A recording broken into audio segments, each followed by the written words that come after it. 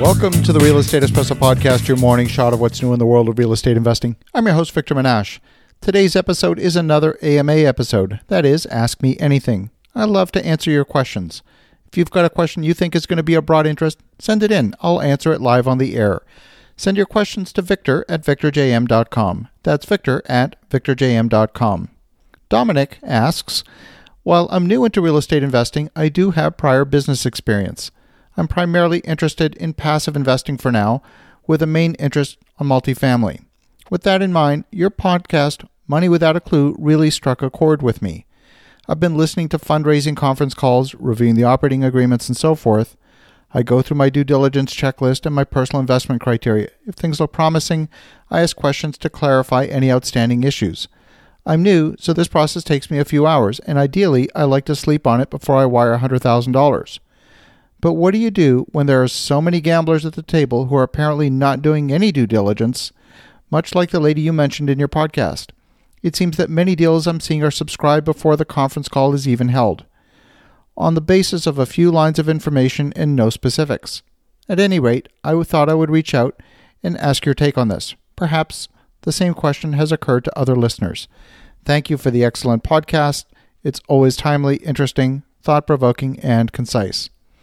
Well, thank you, Dominic, for the kind words, and thank you for an excellent question. It's true that there's a lot of money sitting on the sidelines these days. That money often gets deployed quickly when a good opportunity comes along.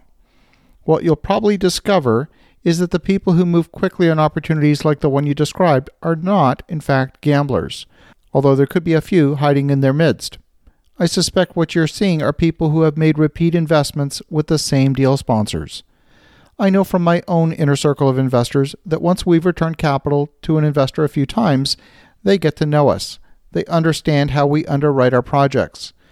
They've seen our legal agreements before, and they've completed due diligence on us as a team.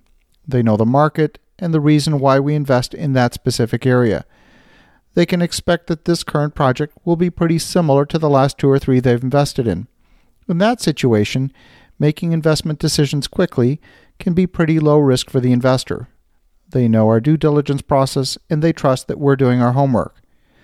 I know that if I'm looking to raise money quickly, I'm going to call people who have invested with us in the past. I'm going to see if there's a fit between our near-term requirements and the funds they have available. It's pretty common for me to raise funds in a couple of days in that type of situation. But if I'm working with a new investor, it's going to take much longer. When I say new, I don't mean that they're necessarily a rookie, but they're just new to us. They haven't invested with us before, and in that situation, I'm going to suggest that the investor put in a minimum investment, or in some cases, I might even suggest an amount that's below the minimum investment, simply to start the relationship building process. I consider an investment of this type to be, I'm calling it a get acquainted round of investment. Even with a large investor, I often suggest a small initial investment to get acquainted with one another. I, as a sponsor, will have qualified the investor on that first engagement, and the process of making subsequent investments is much, much faster. Both the investor and the sponsor of the project know what to expect at that point. And if you're having trouble getting into a deal, my suggestion is that you speak with a few sponsors who look like they might be a good fit for you. They may not even have an open opportunity at that moment. Ask to see their last representative deal and ask to go through a partial due diligence with them so that you could be ready for an upcoming project when it becomes available.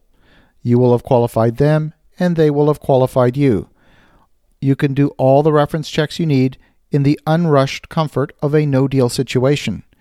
And when they finally hold the webinar, you'll be among the first to receive the information package, including the executive summary and the full offering memorandum. You can quickly and easily compare whether the new deal matches the metrics of the previous deal. You can plug the deal specifics into your due diligence checklist, and you're probably going to be able to leverage a large percentage of your prior due diligence that you completed outside the heat of a live deal. So I want to thank you, Dominic, for a great question. It's one that I often get, and I'm surprised we haven't covered it before on the podcast. It's a great, great question. Hopefully my answer gives you a little bit of insight in a way that you might be able to get into a good deal with a great sponsor. In the meantime, for the rest of you at home, have an awesome rest of your day. Go make some great things happen. And we'll talk to you again tomorrow.